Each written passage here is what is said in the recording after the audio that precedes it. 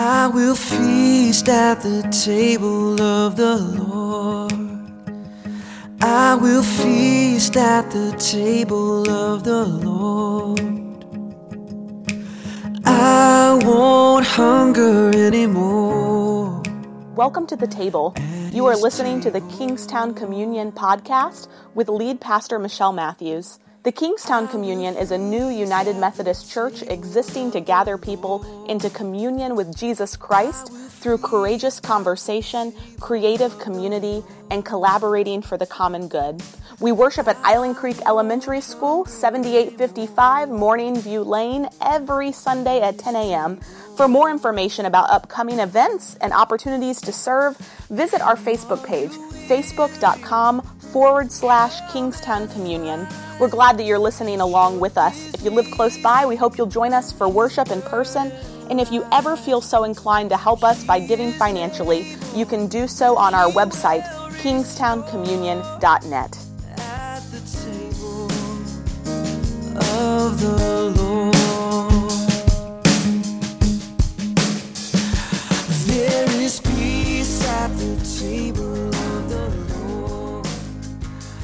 There is peace at the table of the Lord. I won't worry anymore. Are your church needs your power in us. Seek your kingdom first. We hunger and we thirst.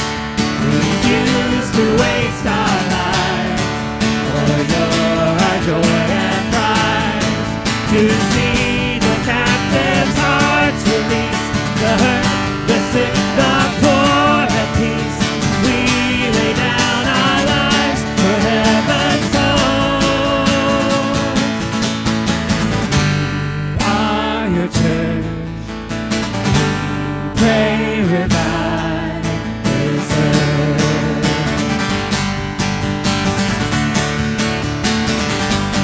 Build your kingdom here. Let the darkness fear. Show your mighty hand. Heal our streets and land. Set your church on fire. Bring this nation back. Change the atmosphere. Build your kingdom here. We pray. Today's scripture is a little bit longer because there are two main stories. And so I want you to pay attention to each story alone and also connected. Meanwhile, Saul was still breathing out murderous threats against the Lord's disciples. He went to the high priest and asked him for letters to the synagogues in Damascus, so that if he found any there who belonged to the way, whether men or women, he might take them as prisoners to Jerusalem. As he neared Damascus on his journey, suddenly a light from heaven flashed around him. He fell to the ground and heard a voice say to him, "Saul, Saul, why do you persecute me?"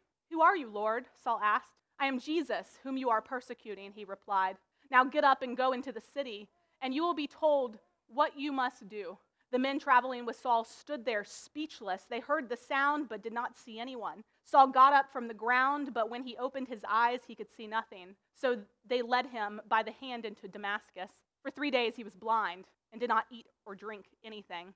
In Damascus there was a disciple named Ananias. The Lord called to him in a vision, "Ananias." "Yes, Lord," he answered. The Lord told him, "Go to the house of Judas on Straight Street and ask for a man from Tarsus named Saul, for he is praying. In a vision he has seen a man named Ananias come and place his hands on him to restore his sight." "Lord," Ananias answered, "I have heard many reports about this man and all the harm he has done to your holy people in Jerusalem. And he has come here with authority from the chief priest to arrest all who call on your name."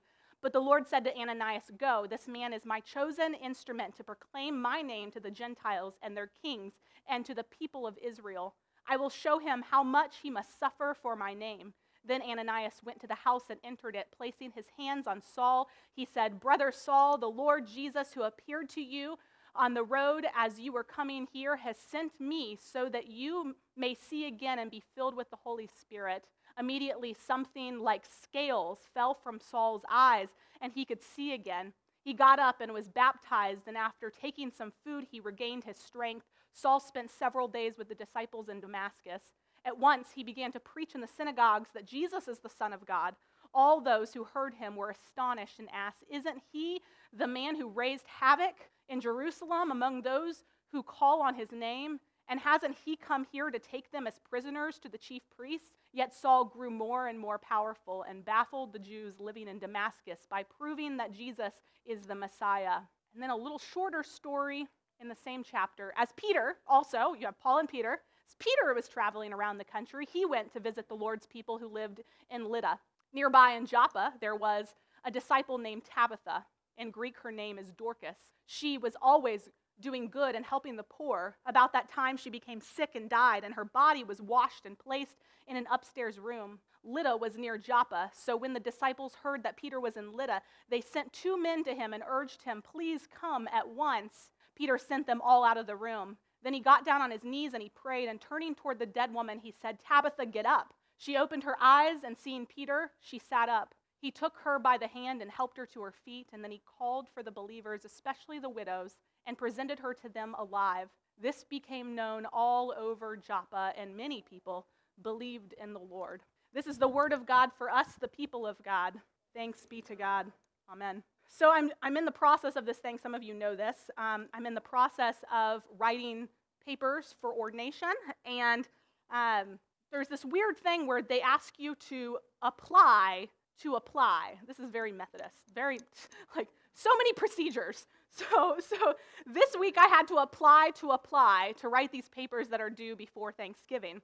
And so when they ask you to apply, you have to write what they call your call statement. A call statement is really the story of what God has been doing in my life from the very beginning, how God from the beginning of my life has led me to this place where I'm seeking ordination in the Methodist Church.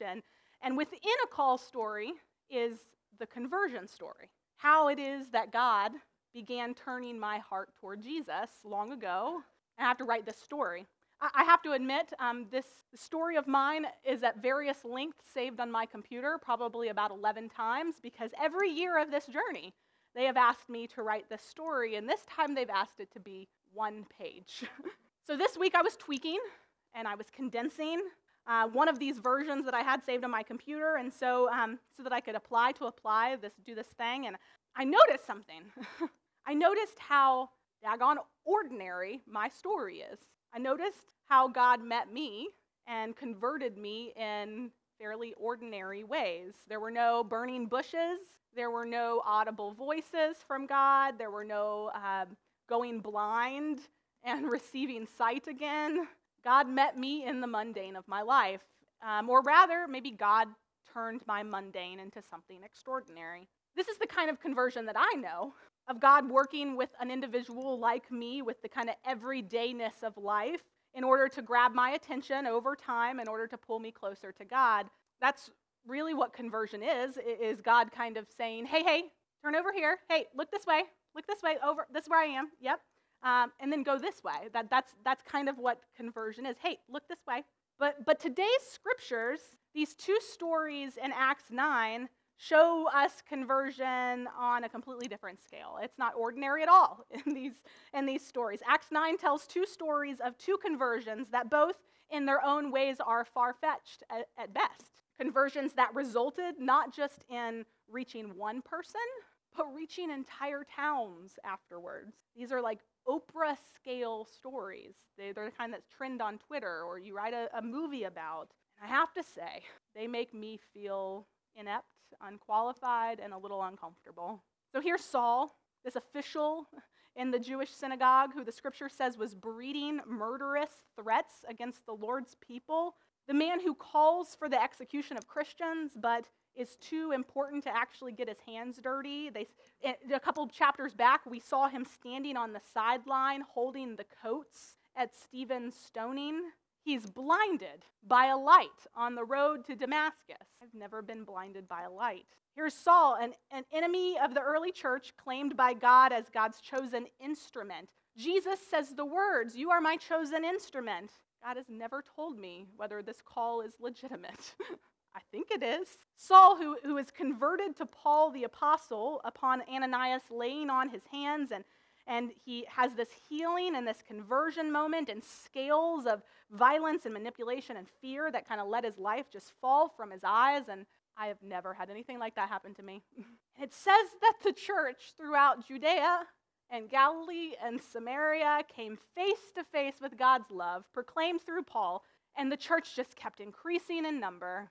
My story did not convert anyone else. And then here's Tabitha, this woman who gave her life to charity and works, but as we know, this kind of faith does not prevent you from illness and death, and so she dies, and they send for Peter, and Peter comes into the room, and he says to Tabitha, "Tabitha, get up." And like that, she opens her eyes, and she's healed, and she looks at Peter, and Peter grabs Tabitha by the hand, and he takes her out, and he shows her to all the women and all the town. He shows her to be alive again. I've never had terminal illness that I've come back from. I was never dead and was brought back to life. And the people of Joppa, they just eat this story up. And it says that they just all convert in one day. I've never converted a whole town.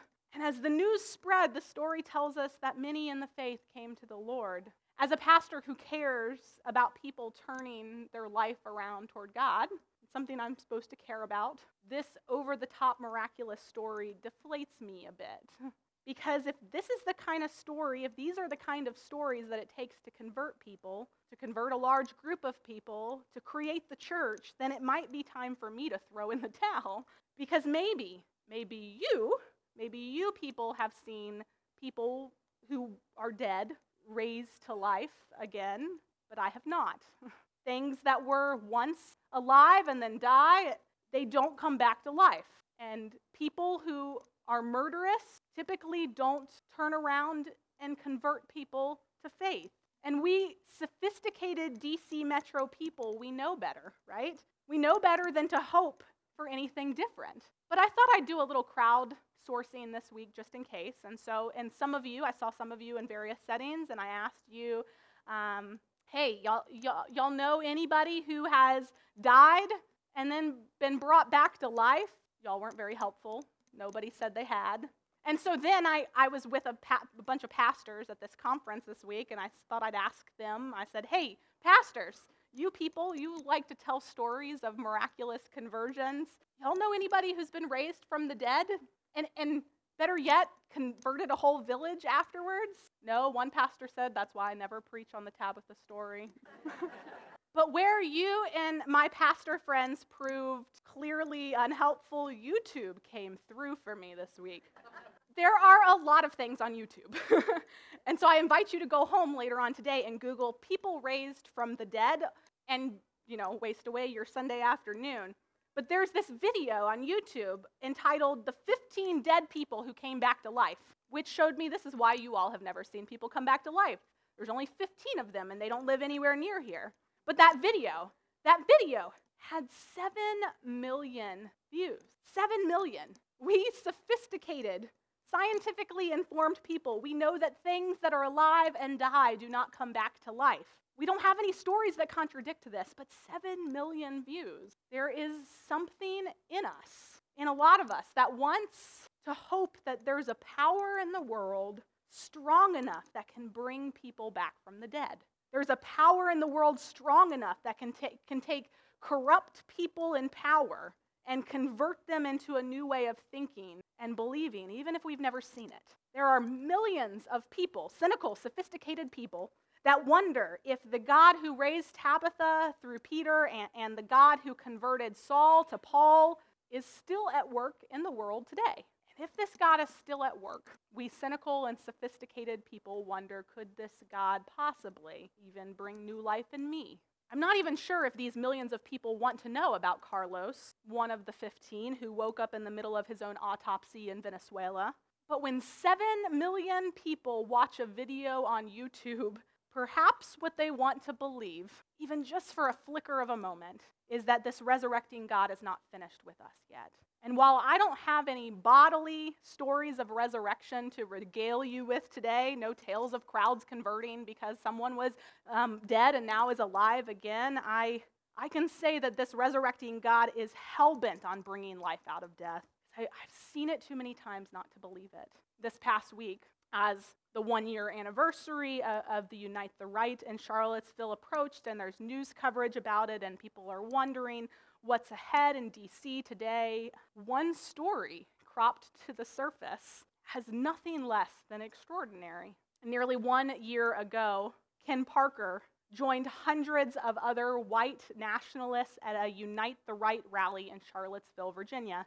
That day, he wore a black shirt with 2 lightning bolts sewn into the collar, and it's the uniform of the National Socialist Movement, an American neo-Nazi group. Parker said he felt the need to be in Charlottesville on August 12, 2017, to stand up for the white race.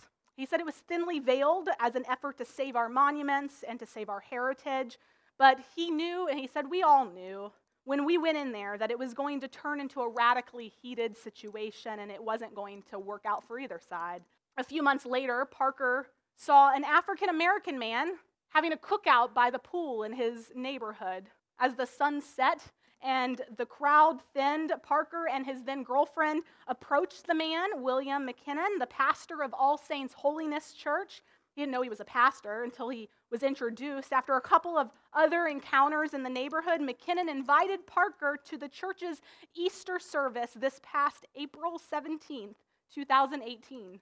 6 years after he joined the Klan and just 7 months after Charlottesville happened. A month later, he stood before, talk about vulnerability, he stands before this mostly African-American congregation, this new church, and he says, I, Ken Parker, I was a grand dragon of the KKK, and then the Klan wasn't hateful enough for me, so I decided to become a Nazi. And the people in that small church, their jaws just drop. But after the service, he says, not a single one of them said anything negative to me. They're coming up to me and they're hugging me and they're thanking me for sharing my story and building me up and not tearing me down. And from there, the transformation just kind of sped up. And on this past July 21st, less than a month ago, wearing a different kind of robe, Parker waded into the Atlantic Ocean, surrounded by members of that same church. McKinnon embraced him and then dipped his head into the water to baptize him. He rose up, blinking and wiping the water from his face, and then he walks out into a line of congregants waiting to receive him and hug him. And then this past Monday, Parker took off his shirt at Laser Skin Solutions Tattoo Removal in Jacksonville, revealing a swastika and Klan symbol on his left leg, a Confederate flag, and the words white pride, and he was washed clean as snow. And after the news segment, Chris Matthews, the TV anchor, not my husband, was reporting on this, and he said, I'm absolutely confounded. I have never seen or reported on anything like this before. And I thought, I've seen this before. There he goes again. The resurrecting God, who will relentlessly wrangle life out of death, who can bring light out of darkness. There he goes again. I know this God. And I see it in many ways here, too. I see it not just in newsworthy ways. I see it in ordinary ways as well. I see it in those who are in our community who are working through addiction and people who are being pulled out from under the covers over and over again to come to church even when depression kind of takes over their life. And I see it in marriages being mended and in angry, lonely people who thought they could never find peace again, coming and setting up church. And something changes them. I see it in this church. Who the heck comes to a cafeteria? Like, what is the matter with you people? And I mean, you could go to places much nicer than this with pews and pretty, surroundings, right? And where there's not the smell of spoiled milk sometimes, and there's not 20 cafeteria tables blocking the bathroom door, and where the temperature is always regulated, right? But you come here, and you keep setting up chairs, and you schlep boxes to the nursery, and you keep ascending to this place to pray and to sing and to gather together. And every time you do it, it's a miracle to me. And I say, look, there goes that God again. It is proof to me of just how tenacious and insatiable and downright perplexing perplexing this God is. The God who uses violent religious officials like Saul, dead women like Tabitha, neo-Nazis like Ken, and churches like us to bring life out of death in places we don't anticipate and people we don't approve of through means we could not imagine. Would you pray with me? God, we don't have any proof that you resurrect people from the dead except for what your word says you do. And yet we all know what it's like to feel dead and to come alive again. There are many here in our community now, I know, who have been feeling kind of lifeless. And so we offer that all to you. I also know there are many people in our community who have been brought fully alive by being here. And so we offer them to you. And God, we ask that you would move in their hearts to partner and to dig in and to tell their story and to be vulnerable so that we together as a community can begin to pull each other out of the depths of hell. We lift up to you specifically today our DC metro area and this day that has a lot of fear wrapped around it and also a lot of love wrapped around it. God, it's so easy to focus in on all that is wrong with the world, but then we see stories like Ken Parker, and we know that there is one less neo-Nazi today, and that brings us hope. We join together in that prayer that you taught us to pray. Our Father, who art in heaven, hallowed be thy name. Thy kingdom come, thy will be done, on earth as it is in heaven. Give us this day our daily bread, and forgive us our trespasses, as we forgive those who trespass against us. And lead us not into temptation, but deliver us from evil. For thine is the kingdom, and the power, and the glory forever.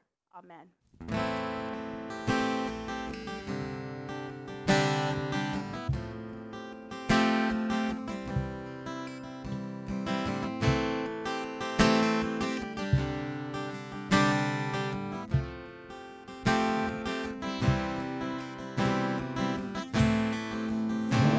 Spoke a word, you sing over me.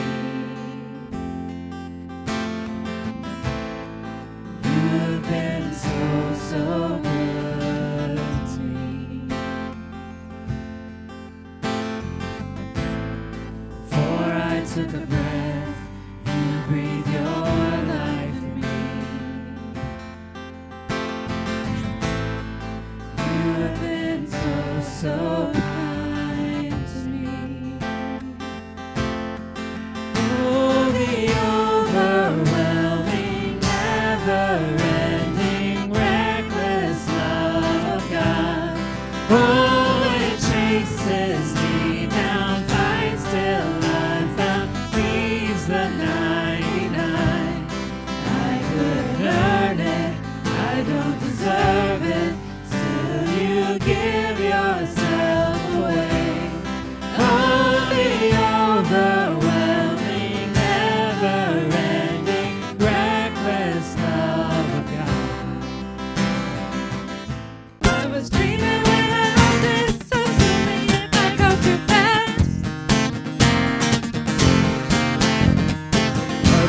a party and